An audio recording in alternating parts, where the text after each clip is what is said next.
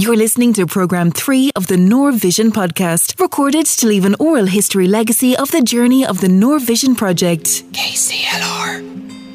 In the last programme, we focused on one aspect of the citizen science strand of the Norvision project, which involved sampling the water to see how clean it is. An important part of this process is cleaning the equipment that's used for biosecurity reasons to prevent the spread of invasive species. Invasive species monitoring and control is the subject of this programme, and the first one we meet is the crayfish plague. So unfortunately in the River Nore we have what's known as the crayfish plague, and that's a water mould. It's a pathogen that kills one of our most important native species, the white-clawed crayfish. And unfortunately, if it gets into an area, it kills all animals that it infects. So it has 100% mortality. So it's terrible, and that's been introduced. That's been introduced to us from abroad. So it's obviously not native to this country, and our own crayfish have zero resistance to it whatsoever. And we do know that we do have it in the River Nore. So what's incredibly important once you've been in a stream or in a river is to disinfect your equipment. This is Amanda Greer, an ecologist working with the ecological consultancy company Envirico. Amanda is involved in the training around invasive species identification with the Norvision project. The process of cleaning anything that has been in the river is a part of this training. So this isn't hard to do. If you can see what we have here today, I have a 5-litre water bottle, half full to make it a bit lighter to carry. I have a tub, but a bucket, anything at all that you can step into will do absolutely fine. I have a brush and I have some Milton. Okay. And that's all I need. So I'm going to mix up some sterilising fluid now. Just mix it to the appropriate concentration that it says on the bottle. And then I'm going to take a brush and we're going to clean our boots and the net and the tray, anything at all that's been in contact with the water, and then we let them dry completely before we go to any other river system. I couldn't overemphasize the importance of this enough. I'd say that's really important. Yeah, it really is.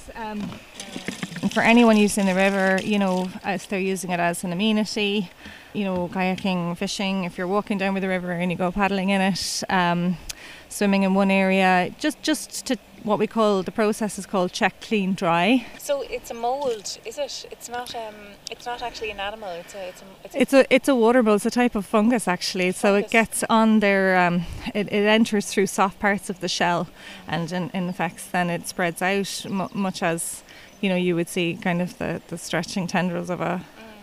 So you couldn't see it, you'd only see it under a microscope, would you? You'd only see it under a microscope, but you would see the signs of it because you'd see either crayfish acting strangely. So crayfish are nocturnal. If you see them out during the day, probably most people have never seen one. They're not the kind of thing that you normally see unless you spend a lot of time in the rivers.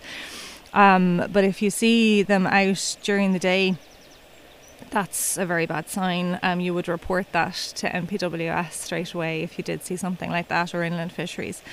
And the other sign would be, unfortunately, lots of dead crayfish, particularly just lying turned upside down on the bottom of the riverbed. What does the crayfish look like? So it looks like a small lobster or any animal like that, really. Yeah, looks like they're very small, so they're not something that you're going to want to have for your dinner.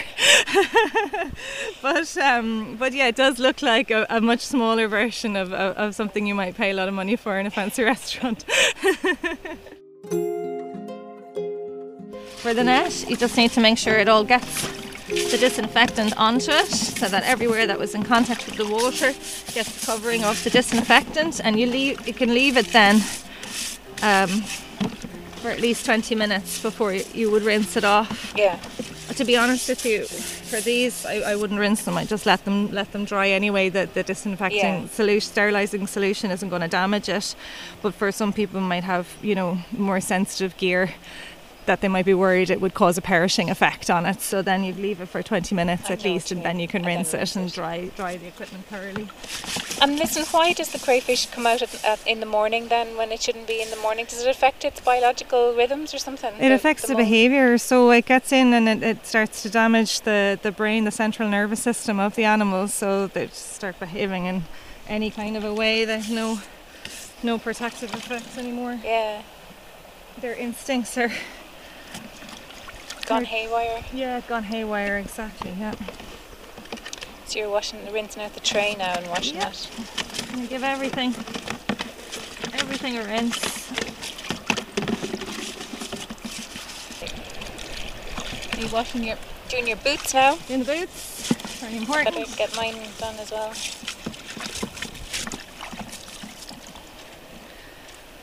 Yeah. I better wash mine. I'll just put my stuff down.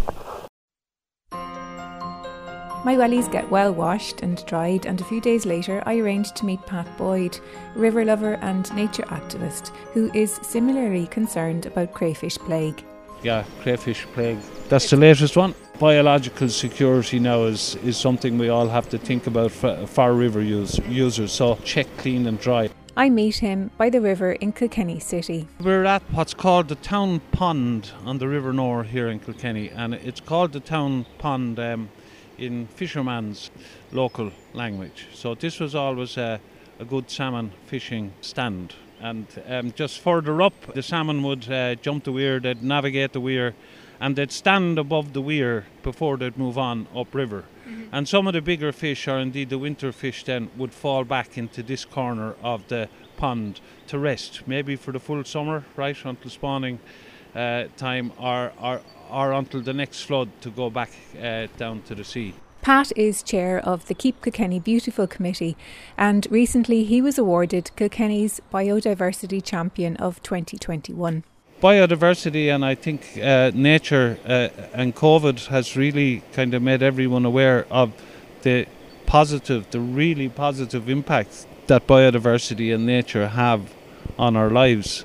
And it's just so important that people have access to nature and access to good quality nature and good quality biodiversity, you know, where there's an abundance of wildlife. Pat and the Keep Kilkenny Beautiful team have partnered with the Nore Vision project to assist with the litter picks and to provide volunteers to take part in the water quality monitoring and invasive species monitoring along the Nore catchment. Invasive species are a huge threat. Invasive species are the second biggest cause of biodiversity loss in the world. According to Pat's experiences, the influx of invasive species on the River Nore began with mink. The first one I would have encountered would have been in 1978 when the mink turned up on the river, and the mink is a North American animal farmed for fur. But there was releases back in 1978 for one reason or another, and they just go right through the system. And what they done was they just changed the river overnight, because every bush, every sally grown on the side of the river used to have a nest for a water hen.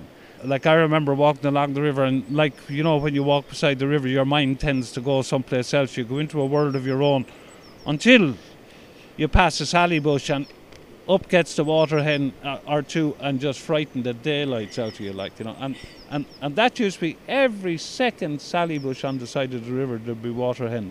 And not alone that, but like around the water's edge there, you'd see there'd always be water rats. Now they were harmless, the drowsy water rats, and they're gone as well. So they cleaned out the river of an awful lot of native animals. Are they still around now, the mink? Or how, yeah, no, mink prevalent? have naturalised, right, and their populations are stable.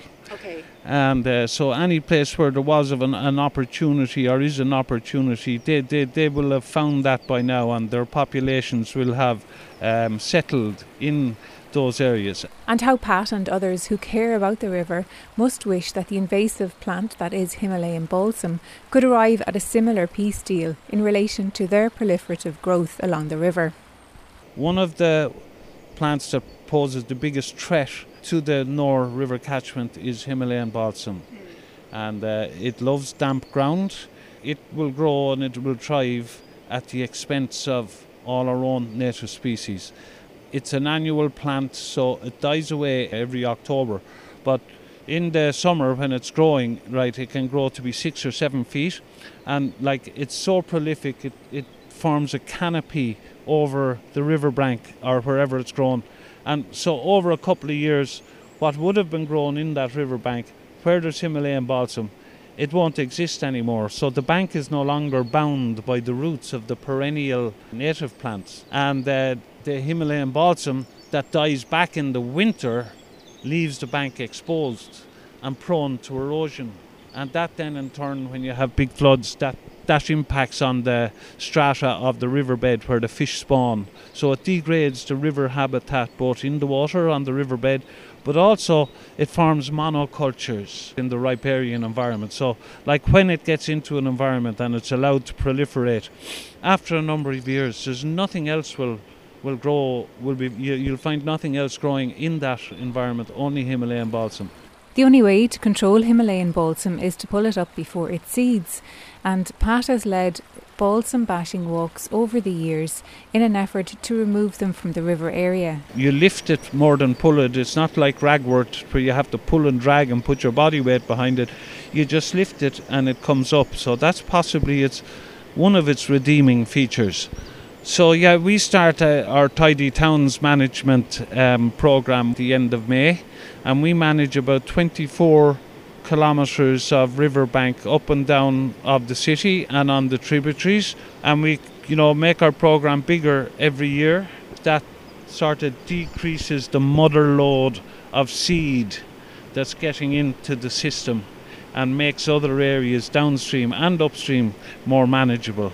So, and Norvision then have been running training as well, and a lot of people have availed of that. So that's meant that not just in Kilkenny, where Tidy Towns have been managing Himalayan balsam for 5 or 6 years, but now we have volunteers up and down through the catchment, surveying for it, but also lifting it and managing it then as well. Amanda Greer, ecologist with Enviroco, is leading the training in Himalayan balsam identification and control for the Norvision project. So part of the Norvision has been getting volunteers and demonstrating to them how to actually carry out this work, and then clearing areas along the Nor catchment. Yeah. And furthermore, we'll be doing a bit more training now, which will be showing people how to actually carry out walkover surveys. And the hope is that eventually the volunteers will be able to survey a large, or most hopefully, of the Nor catchment if we can get enough people involved and get enough people trained up. It's not rocket science, you're looking for one species. It's just a matter of getting the techniques right and being able to collate it into a central map. And then once we have a better map and a better understanding, we'll be able to target efforts, and volunteers will be able to target their treatment efforts to make a big difference along the whole River Nor. And this is a pretty flower and everything, isn't it? It's beautiful. People used to plant it. It's gorgeous. Like it looks a bit like an orchid, to be honest. I always think it has these lovely nectar-filled bonnet-shaped flowers, which makes it sound like a wonderful addition to the environment, but it's anything but. It absolutely takes over huge areas incredibly quickly, and in this instance the roots of that species are so small and insignificant that it really does destabilise the riverbank. And there's another impact with Himalayan balsam as well, which makes it such a threat, which is because it has these beautiful nectar-filled flowers and the bees love it. They do love it. Seems like an advantage, but unfortunately what actually happens is pollinator theft. That's what we call it. That's a new one on me, pollinator theft. So it's taking the pollinators away from our own native species, and they're now pollinating the Himalayan balsam preferentially.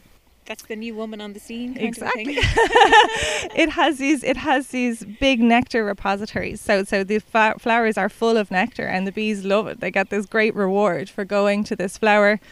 But unfortunately then our own species suffer because they're not getting the pollinators. So there are huge knock-on impacts for all of these species. It's not just the destabilising of the riverbank. These invasive species can be controlled, but they do require a plan, and they do require the plan to be followed, in a catchment sense. It goes back to the whole catchment thinking, like with water quality, you can't resolve water quality in one area, especially if the issues are outside of that particular area. You have to look at the overall picture. This is Fran Igo. He is the Southern Regional Coordinator for the Local Authority's Water Programme, LawPro for short.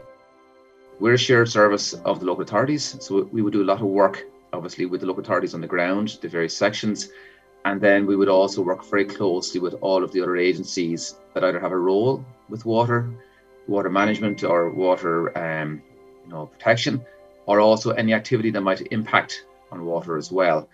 And in addition to that, we would also work closely with the public and with communities. So we have two strands.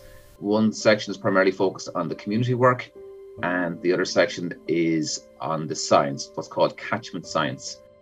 With a shared interest in the river and the quality of water and habitat protection, LawPro and Leader have been collaborating on the Nor Vision project.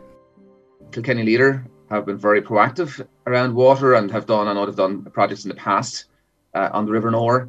So we were approached by Kilkenny Leader and Declan Rice, the CEO in particular, for discussions around what could be done on the River Nor to try and improve not just the water quality, but to look at the catchment in a more broad sense, because at the end of the day, there's a whole range of benefits, multiple benefits that the River Nor does and can provide.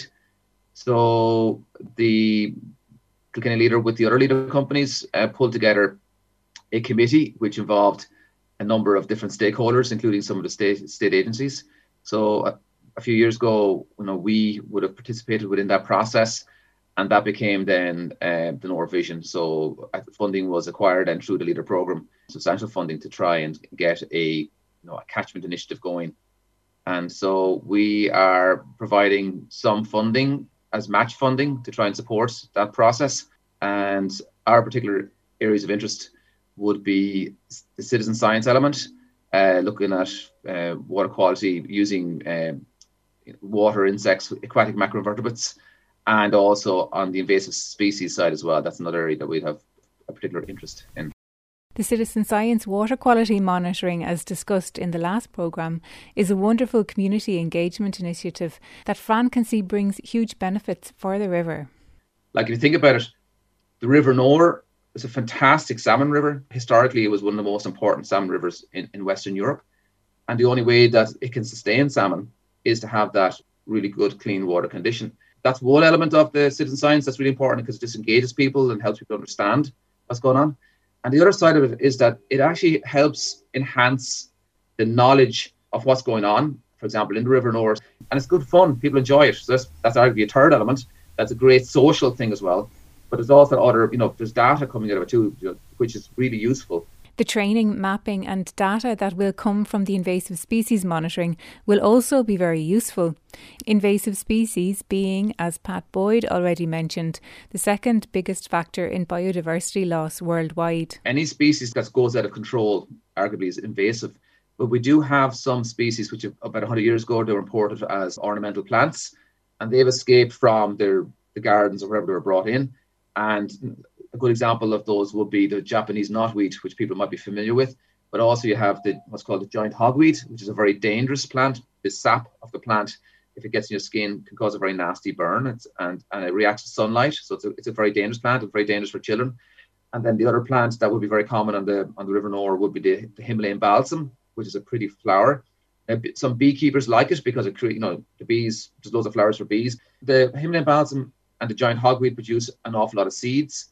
And those seeds will float on water, and then it'll colonize a stretch river very, very quickly. And the Himalayan balsam is an annual. The giant hogweed is a perennial, but it shoots off these big, massive, big white flowers like the native hogweed, but much, much bigger. Grows to about 12 foot.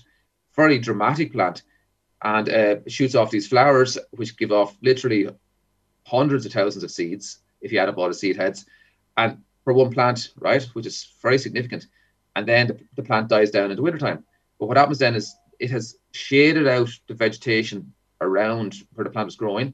And the same for the Himalayan balsam. So when it dies back, you're left with exposed soil. So that then leads to river erosion, and it can lead to soil, silt getting into the river. And that could impact on fish spawning, for example. So if you get too much silt in the river, the silt will clog up the gravels where the eggs are laid, and not enough oxygen gets down to the eggs. Therefore, the eggs will starve of oxygen and they'll die. And also on the River Nore, you also have the freshwater pearl mussel in some locations. So again, if you have too much silt coming into the river, that'll kill the pearl mussels, because again, they live in the bed of the river and they need very clean water quality and clean riverbeds. The Japanese knotweed, what it does is it just keeps expanding, and again, it just takes over space, so it becomes a problem. And then eventually they start to fall in, and then the banks would fall in. So all tree plants would destabilize the river. Now, I just talked about invasive plants. I mean, there are invasive animals as well. For example, the American mink would be a problem. They eat fish and birds and all that, and it will compete with otters, which would be native and we would consider good because the otters are in balance with the river. And other species within the water, you have dace, which is an invasive fish. It's loosely related to a goldfish. So again, they've expanded to River Nore, so that's something that's undesirable because they would have compete with brown trout, for example, for food. And then down in the estuary, and where the Nore meets the Barrow and the Suir, there's an invasive crab called the Chinese mitten crab. So we would argue that if you want to protect the river, look after the river, it is a special area of conservation as well, of course, for nature. It's important to try and control and manage those. An example of this management and control can be seen by the River Brega at the Water Barracks Kilkenny, as Amanda Greer and myself stand before a big clump of Japanese knotweed. We have a couple of patches of an unwanted species, which is Japanese knotweed. Now, thankfully, it's under control by Kilkenny County Council at the moment, so it is being treated with herbicide. And you can see here they have a fence in place, and they have signs saying Japanese knotweed, do not cut. So they are aware of it and they are keeping it under control. Tell us a bit about its nature and how it grows. So Japanese knotweed is probably one of the best known invasive species because it grows so strongly that it can actually damage the structural integrity of built objects. So houses, foundations, walls, bridges, roads, all of these things. It grows incredibly quickly. It's incredible, actually. So you could be standing here, and if this was not under herbicide treatment, you'd be standing here today and you maybe see some small shoots looking a bit like asparagus coming up out of the ground, and then you could come back here in 4 weeks' time and you would be looking at 1.5 meters high, and in another 4 weeks time you could be looking at something 3 meters tall. And all of that is actually grown within inside of 1 year. So every year this plant grows up to 3 meters high, massive canes. They look a bit like bamboo canes, and then all of that green vegetation dies back completely every year, and it leaves what we're looking at now, which are these brown dead canes. But it doesn't mean that's what under the ground is dead. Because under the ground there's a lot of action going on, There's an awful lot of action going on under the ground, which is the problem. It's a bit like an iceberg. So how is it killed, or how do they go about treating it? Well, there are a number of ways. The most preferred way, even though it's a bit counterintuitive, the preferred way to treat it and the most environmentally friendly way is actually with herbicides. And the reason for that is because the other ways it all involve digging it out.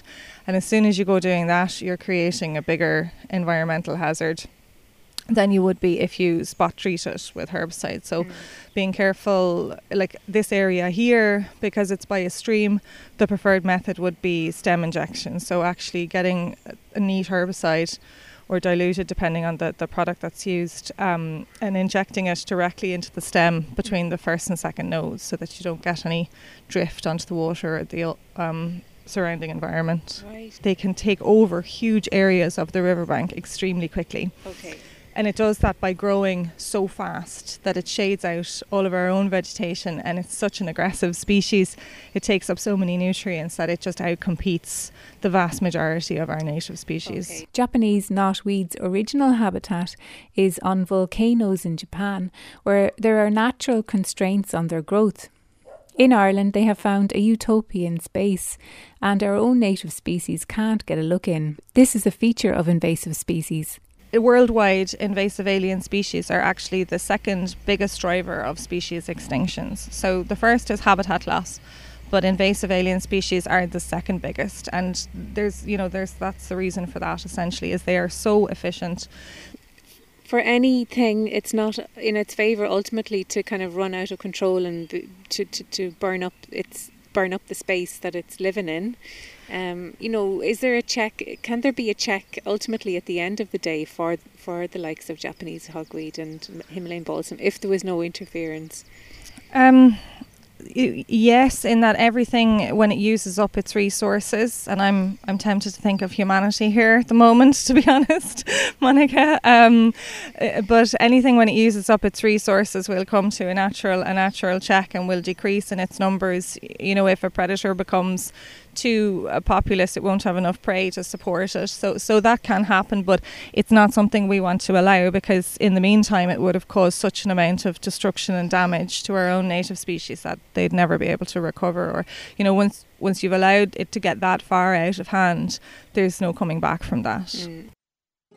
So if you want to do your bit to prevent the loss of our wonderful species along the rivers and streams, then you can help by pulling up Himalayan balsam, the number one problem in the Nore catchment. We have already given a number of the volunteers training on how to do actual mapping on a professional piece of software, and so they'll be able to keep updating that map and then feeding back information to people in certain areas saying, look, this stream is very badly infested. Could you make that a priority and go out and tackle that? The size of the Nore catchment means that it's going to be a huge effort across lots of counties and across many, many, many volunteers in order to really make a difference. Just a word of caution from Pat Boyd though, as giant hogweed and Himalayan balsam grow in the same areas along the Nore, and you don't want to get close to giant hogweed. It's very important for us to work with the National Parks and Wildlife in identifying and removing giant hogweed first, because if we let volunteers start lifting and managing the Himalayan balsam and there's giant hogweed in the area, it is a public health issue. People have got burns and had to have skin grafts from giant hogweed. Would it be that vicious? Would it? Yeah, the burn would really? Yeah. It's a photosynthetic burn. So that's the first one that we tackle every year. Then it's safe enough for volunteers to start tackling and managing the Himalayan balsam. And doing something so practical, such as pulling up the balsam, has so many benefits in so many levels, as Fran Igo outlines. If you think about it, just by people taking an interest and getting involved, it's deepening the appreciation of that river or whatever it is, a stream, at the local community. And that's really important, because at the end of the day, it gets people thinking about, okay, well, what is special about our area? We can appreciate what's there. If there's a problem, well, then people start to get into that kind of problem-solving mode. Okay, can we, can we figure out what we can do to try and help resolve the problem?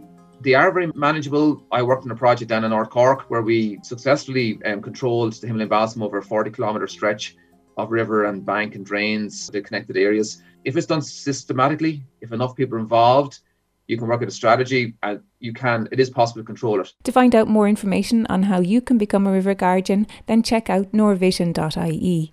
And if you're interested in their upcoming conference in a week's time, then check that out too. The Nore Vision radio series is funded by Kilkenny Leader Partnership CLG through the Department of Rural and Community Development and the EU.